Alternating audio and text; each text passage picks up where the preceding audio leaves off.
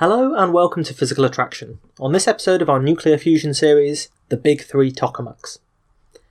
In the last couple of episodes, we discussed the first few fusion reactor studies, people really beginning to grapple with the practicalities of not just getting plasma to behave long enough to generate energy from nuclear fusion, but actually how they could then harness that power in a way that was practical and cost competitive with other sources of energy. As we discussed, the engineering problems multiply many times over the closer you look at the project.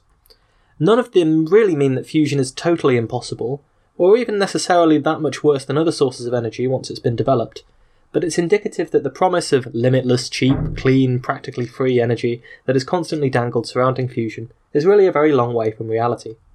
Perhaps, if you're being cynical, utterly divorced from reality. But frankly, I regret marrying reality in the first place, so we'll push on. In the 1970s and 1980s, there was renewed impetus behind fusion in the US and Europe especially, motivated by the oil shocks. Realising that perhaps dependence on foreign oil and finite fossil fuels was not necessarily the best way to go, a realisation that I'm sure will eventually sink in, funding for alternative nuclear energies and other renewables increased. Inertial confinement fusion sprang up as a new arm of fusion, with first Janus and then Shiva gradually building larger and larger machines to try to force fusion to happen with sudden, explosive compression by lasers. Meanwhile, the whole world of magnetic confinement fusion had gone mad for the tokamak, and more or less abandoned their earlier pinch and stellarator ideas entirely, drawn in by the increased confinement times and temperatures that the Russians had been achieving with their tokamaks. Where we last left off, dozens of tokamaks were being designed and built across the world, including a fanciful list of names: the Texas tokamak, the doublet tokamak, Altacore, Ormac, the symmetrical tokamak, to name just a few. Now, this wasn't entirely an exercise in scientific competition, with different institutions vying to be the first to attain nuclear fusion, nor was it entirely duplication of each other's results. Instead, the devices were exploring different parameters for the plasma physics. One of the key realisations early on in the tokamak's life was that the cross-section of the plasma could make a difference. Plasmas that were shaped like a half moon, or with a D cross-section, could perform better than perfect cylinders of plasma. Although physicists had by now realised that plasma could behave in incredibly complicated and unexpected ways, and that its behaviour in magnetic fields could give rise to all kinds of instabilities and quirks that weren't predicted simply by treating the plasma like a fluid, or like a collection of charged particles moving in electromagnetic fields, a full theory of how plasmas in tokamaks operated, capable of predicting how they would respond to the specific conditions that they designed in these tokamaks, well, that full theory was still elusive. As a matter of fact, many of the main theoreticians and fusion scientists disagreed about why tokamaks were more successful, or how they could be made even better. The interpretation of the experimental results first obtained by the Russians, and then later by other generations of tokamaks around the world, was highly controversial. But a new set of theories did arise, with semi-empirical scaling laws gradually being derived. A scaling law is usually a simplified formula that roughly approximates the behaviour of a system based on how it depends on the parameters that you vary. So, a great example is a charged particle in a magnetic field. Now, in reality, we have Maxwell's equations and the Lorentz force law, so we can calculate exactly what forces are on that charged particle, so we can figure out things like its trajectory and how it will accelerate and so on. But let's say you don't actually have access to any of that theoretical apparatus, and all you have is experimental results. Well, with a little experimentation, you might soon realise that when the charged particles orbit in circles in the magnetic field, that the radius of that orbit is proportional to the speed of the particle, and inversely proportional to the magnetic field and its charge. This is a well-known phenomenon. The Larmor radius is r equals mv over qb, if I remember it rightly.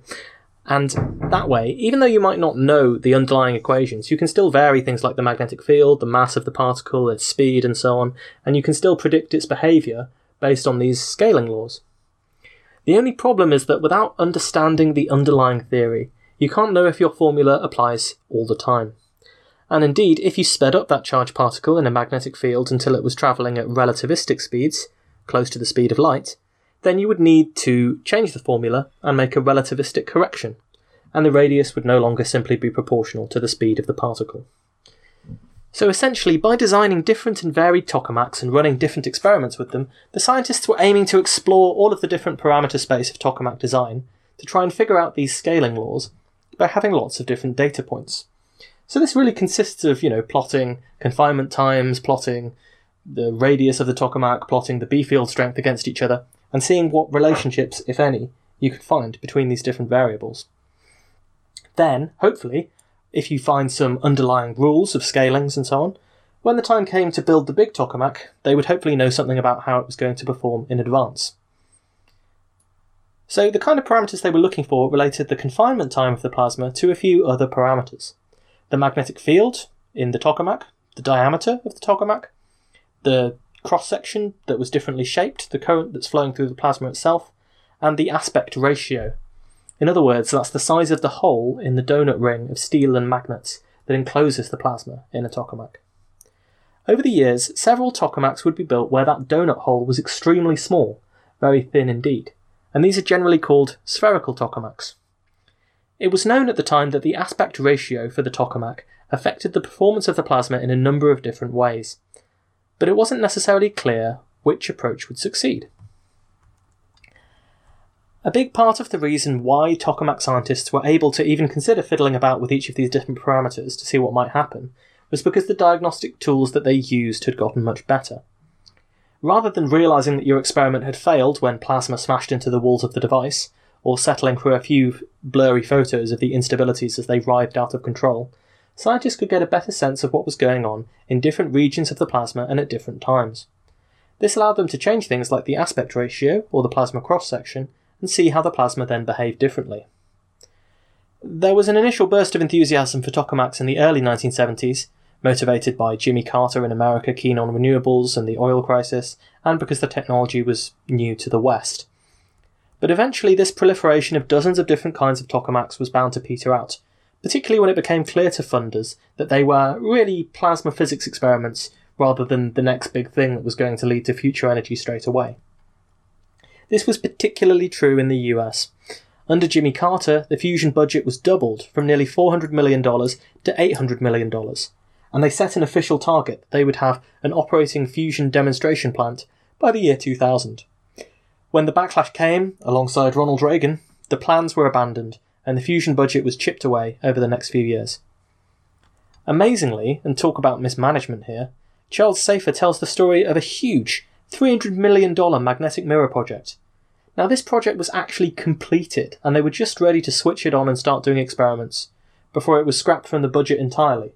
So they actually had an opening session for this thing. They had an opening party a few days after they'd been told that the project had been canned, there wouldn't be any more funding for it, and in fact it was never turned on. It's just unbelievable. In the 1970s, when magnetic fusion research was in the optimistic phase, there had been two projects designed. One was the tandem mirror experiment, designed to be a small demonstration plant, and the large-scale project was dubbed the Mirror Fusion Test Facility. The MFTF was being constructed throughout the 1980s, even as the political situation changed and funding began to dry up.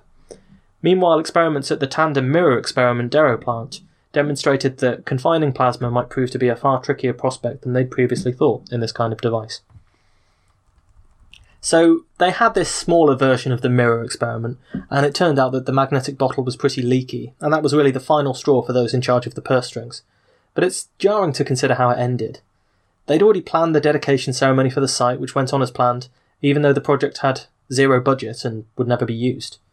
One attendee said that they felt like they were attending a wake. Just like that, all of the scientific effort put into those projects, all of the people who'd been inspired to study magnetic confinement fusion and had dedicated their careers to it, and the hundreds of millions of dollars just went up in smoke. Now, some of these ideas of the magnetic mirror have been resurrected by the Polywall devices that we'll talk about later on, but decades later, and we still don't know if this precise design will ever work. You can still go online and see the photos of the scientists involved, having backed the wrong horse, stood in front of their newly constructed state-of-the-art fusion reactor, doomed never to be switched on. Eventually, as the squeeze on funding deepened, all of those fancy and multivaried tokamak creations, the Elmo Bumpy Torus, the Impurity Studies experiment, the Texas tokamak, and any number of other magnetic confinement fusion projects were abandoned, in favour of a single behemoths project. Similar things happened in Japan and Europe, the other two major centres of magnetic fusion research at the time.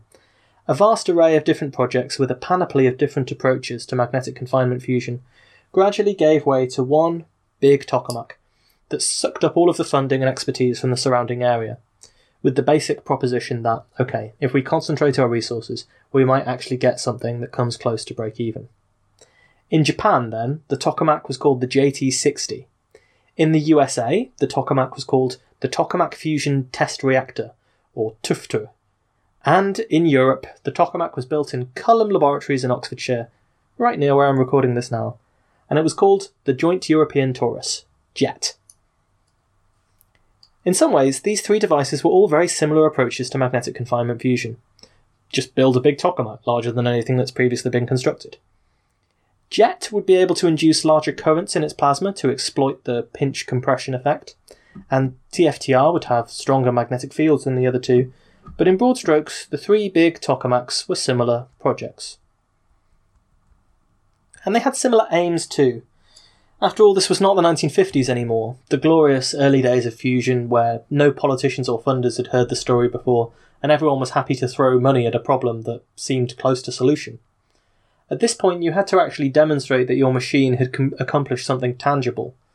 So each of these tokamaks was set up to actually use deuterium-tritium fuel, which, for its low energy barrier, was the most feasibly attainable fusion reaction in the near future, and they were each of them designed to reach the symbolic goal of break-even. Saying that this new device will make great contributions to our understanding of plasma physics, enabling future devices to generate power, is only going to work so many times. But saying that this device will generate as much power as it requires to run, and then the next one will be the big reactor that will actually work and can be integrated onto the grid, is more persuasive, no matter what pesky practicalities you're attempting to mask. So in the 70s and 80s, magnetic confinement fusion, gradually these alternative approaches, like pinches, stellarators, magnetic mirrors, lost favour and funding. Setbacks they had just emphasised the dominance of the tokamak as a model for magnetic confinement fusion. We'll talk about how, in a world where tokamaks have now dominated for 30 plus years, a lot of those old ideas are being picked up again, with private companies and with alternative experiments.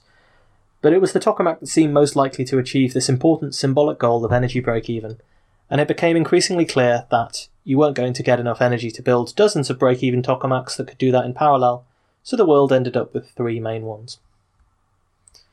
Now, experiments in the US with the previous leading generation of tokamaks, like the Princeton Large Torus, for example, which was the hastily converted stellarator that followed on from the Russian designs, had been promising. They'd come up with a new method of heating the plasma, above and beyond the heating you got just from pumping a current through it. Neutral beam heating, as it was called, involved shooting beams of neutral particles and atoms into the plasma. As they're neutral, they can collide with the plasma without being deflected by the magnetic field, and without creating plasma instabilities by interacting with the plasma along the way, as might happen if you bombarded it with charged protons or something. Then, when they collide, they become ionized, an electron is knocked off those neutral atoms, and they're confined like other charged particles in the plasma for a little while, transferring most of their heat and momentum for efficient plasma heating. This had allowed the Princeton Large Torus to heat its plasma up to 60 million degrees Kelvin, which was considered to be just below the temperature threshold required for break-even in a fusion reactor. Of course, temperature alone is not sufficient to reach break-even. You need that pesky fusion triple product: confinement time, plasma density, and the temperature of the plasma. But the scientists were pretty sure that, with a larger machine, they'd be able to bring the magnetic fields and the density up. The TFTR was more than twice as big as its competitors, the JT60 and the JET. Yet ultimately, TFTR would not achieve break-even. Instead, it would sit there, quietly churning away over the next few decades, breaking record after record without ever quite doing what it was designed to do. Charles Safer, as ever, paints a grim picture of the lab in the 1990s. He writes, quote, "The first thing that would strike a visitor to Princeton in the 1990s would be the circles. A large ring-shaped desk, a circular sofa surrounding a toroidal model of the TFTR, a semicircular auditorium and the countless loops of previous tokamaks displayed in the waiting room. The second thing that would strike a visitor was the air of quiet desperation hanging about the lab. The staff was trying to sell fusion to the public, and while TFTR was setting temperature records almost daily, nobody seemed to be buying. Budgets were still dropping, and the taxpayer didn't protest." End quote. Ultimately, the story of TFTR, which set itself the goal of break-even, was always a slight disappointment. When I come to the end of Joan Lisa Bromberg's excellent book on early fusion history, which was written in 1982, the year that TFTR started operations, she noted with a hint of optimism that TFTR was poised to cross the break-even line in that decade. And initially, in the early 1980s, the results seemed promising. In April 1986, for example, they achieved a fusion triple product of 1.5 times 10 to the 14 seconds per cubic centimetre. Now that was substantially higher than the fusion triple product that would be required for break-even, and close to that had been calculated for commercial fusion, but the temperature just wasn't high enough for the plasma to actually ignite. So they were nearly there, but no cigar. Just a few months later, in July of 1986, they ran the tokamak in a different configuration, aiming to maximise temperature. And that led to a world record temperature of 200 million Kelvin, which was the highest non-explosive temperature that had ever been reached in a laboratory at that point. But it was still no good, because in order to attain those high temperatures, the density or the confinement time of the plasma had to suffer instead. So it was almost capable of reaching each of these individual goals in one configuration, but not combining them with that sort of magical extra bit that you needed to really get a self-sustaining fusion reaction plasma. It was close, but no cigar. The official write-up of TFTR does rather hide this fact. If you visit the page that Lawrence Livermore Laboratory have on the reactor, you find this. Quote, TFTR set a number of world records, including a plasma temperature of 510 million degrees centigrade, the highest ever produced in a laboratory, and well beyond the 100 million degrees required for commercial fusion. In addition to meeting its physics objectives, TFTR achieved all of its hardware design goals, thus making substantial contributions in many areas of fusion technology development. End quote. Well, that all sounds marvellous, especially the way that it managed to get 5 times hotter than apparently was necessary, but it rather hides the fact that it was sold to the public as being possible to achieve break-even, and it didn't quite do it like it was supposed to. Naturally, though, there was a lot of important plasma physics to arise out of this generation of tokamaks. It was through studying TFTR that it became clear that turbulence was the next big potential issue with plasmas. And, with no closed physical or scientific theory, even of the kind of turbulence that occurs when you turn on your tap full blast, attempting to gain a full theory of the turbulence of magnetohydrodynamic plasmas seemed a long way off theoretically. Instead, what TFTR allowed physicists and experimentalists to do was to explore these new regions, new temperatures, new densities, new confinement times, which had never before been achieved, and confirm that their scaling laws held where they did hold, and, of course, hope not to crash into any unpleasant surprises along the way. In 1995, TFTR scientists explored a new fundamental mode of plasma confinement, enhanced reversed shear. This new technique involved a magnetic field configuration which substantially reduced plasma turbulence. Now, they were working on practical matters that would eventually be crucial for a sustainable reactor, such as recovering the tritium from inside the tokamak, which is important for the reactors discussed previously, if you want your fusion reactor to be somewhat self-sustaining without requiring lots of rare tritium fuel. And on the physics side, a greater number of modes of the plasma were being discovered. If you've ever messed around with a guitar, you'll know something about modes of vibration and oscillation. When plucked, every string will resonate with a superposition of these modes. A simple mode might be a string that's plucked in the centre, and oscillates through being a simple hill bulging like the crescent moon. The second order mode might have a peak and trough, like a sine wave. A third order might have 3 peaks, and so on. Every vibration, every oscillation can be expressed as the sum of these normal modes, in the same way as you can decompose any sound of any kind of oscillations into oscillations of many different frequencies. In the same way, there are fundamental modes of behaviour for the behaviour of a magnetohydrodynamic plasma or system.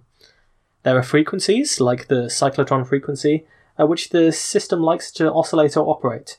The cyclotron frequency, that is the frequency at which the plasma will rotate around the centre of the tokamak, under its magnetic field. By examining these idealised modes and working out how a real plasma is composed of them, our numerical simulations of plasma behaviour and our theoretical understanding of it, and hence our ability, of course, to predict what it will do in a reactor, all improve. Of course, not all modes are desirable.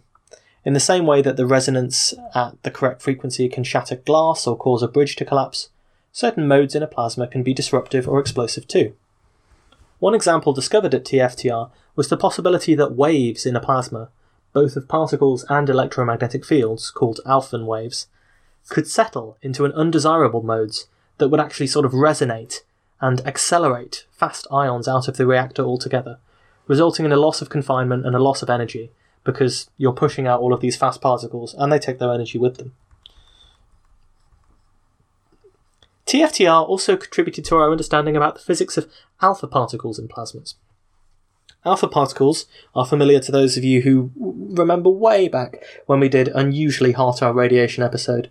They're a type of radiation, helium nuclei. They were produced when a great many fusion reactions took place.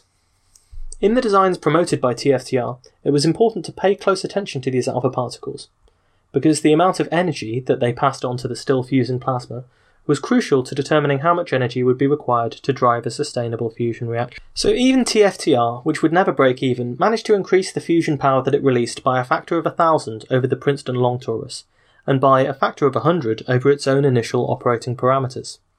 So those who championed it would rightly point out that when it was first designed in the 1970s, the most power that had ever been produced by fusion was a few millionths of a watt, maybe enough to turn the hand on your wristwatch, but nothing else. To generate this feeble return required megawatts of energy to power the magnets and heat the plasma. It seemed like a futile endeavour. But by the time the TFTR had finished operating, the tokamak was generating millions of watts of power, having improved on many competing designs from the previous decade by more than 1,000 times. This failure to reach break-even doesn't look so bad when you realise just how far away this was from other fusion reactors producing tiny amounts of power. And fusion enthusiasts will always show you this very impressive graph, where they'll show you how the power that's being produced by fusion reactors is basically increasing exponentially as years go on, starting with things like the ORMAC and the Princeton long torus producing millionths of watts of power, and moving towards JET and TFTR and JT as they get better and better and better, and can produce suddenly up to a megawatt of power in some cases. In 1994, the amount of power produced by fusion by the TFTR was around 10.7 megawatts. Now, this isn't quite enough to break even then, but then you think 20 years ago it was producing millionths of a watt, so it's got better by a factor of 10 to the 12, so you can see why scientists are saying, well, we've actually seen improvements in how these tokamaks can produce power that are order 1,000,000 times. So it's not wholly unreasonable to believe that maybe the next generation, if they can just improve by a factor 10, a factor of 100, then we'll start producing power that is greater than the amount of power we need to put in. At the time, of course, TFTR's 1994 power production of 10.7 megawatts, it wasn't enough to break even, but it was a world record for energy generation from fusion power. So you can see that the success and failure of these experiments isn't being measured on whether they can generate neutrons or not, indicating that some kind of thermonuclear reaction had taken place, but instead the energy from the reaction was a pretty big fraction of what you were throwing in. So you're getting a flicker in the darkness, rather than just the hint of a spark. But this would prove to be, the TFTR, arguably the high point of American research and development into magnetic confinement fusion. Already, by the 1990s, government investment in magnetic confinement fusion was following what they called the Logic 1 path. In the 1970s, various different trajectories for fusion funding had been mapped out, with various different end destinations. Logic 4, they said, would correspond to a working reactor by 2000. Logic 3 promised a working reactor by 2020. But this, Logic 1, was the path marked Fusion Never. And indeed, as the US budget dwindled and TFTR failed to achieve break-even, it certainly seemed that nuclear fusion, at least with magnets, might not have the stars and stripes planted in it, after all. But this generation of fusion reactors was not capable of achieving break-even. It was due to the unusual configuration of TFTR's plasma, that all-important aspect ratio and the plasma cross-section, these geometrical quantities that we told you made such important differences to how the plasma behaved, and led to all these different types of tokamak being constructed. TFTR had backed the wrong horse for break-even. It would always suffer from the problem of failing to juggle the demands on confinement time, temperature, and density. But in Culham in Oxfordshire, the joint European torus was making strides towards break-even. And eventually, for the first time, JET would prove to be the fusion reactor that got closest to break-even, falling short by a factor of a third. Next time we'll tell you the story of JET and its record-setting heydays. But of course, merely breaking even is not enough. Any fusion scientist or engineer will show you that wonderful graph that shows sustained improvements in fusion power gradually inching towards break-even. But of course, climbing this graph, where every reactor confines plasma for 10 times longer, generates 10 times more power, achieves temperatures 10 times higher than before every few years, it's only going to get more and more difficult. In the field of computer science, we've talked on this show a long time ago about Moore's law, this idea that the number of semiconductors you can fit on a chip is doubling every couple of years, and alongside that you have a measure of computing power that is doubling every couple of years. Well, sustaining Moore's law gets more and more difficult as you go along and requires more and more effort, and the same is true of this nuclear fusion power. So it was only going to get more and more difficult to build these big reactors. And no single country could really fund the next rung on that ladder, the next big tokamak to blast through break-even, and towards something that could dream of being commercially viable for its price tag. And as TFTR, JET and JT60 were vying to be the first to break even, there was a plan hatched amongst fusion scientists for a truly international collaboration, one that would be larger in scale than any physics experiment previously attempted, any power plant previously built. This was ITER. The way.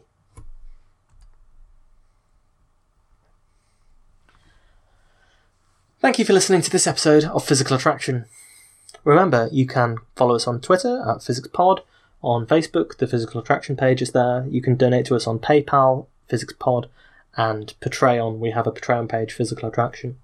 The website is www.physicspodcast.com, where you'll find the contact form. It goes straight to my email. Any comments, questions, concerns, show ideas you'd like to hear in the future when we're free from nuclear fusion, anything along those lines, just let me know. You can always review us on iTunes if you like what we do, tell your friends about our tokamak journeys together, and anything you like. All these things help to support this show and make it worthwhile to keep going. We'll be back with a story about Penthouse Fusion. Yes, the pornographic magazine baron who funded a nuclear fusion reactor in his basement. It's going to be an interesting little side story. Until then, take care.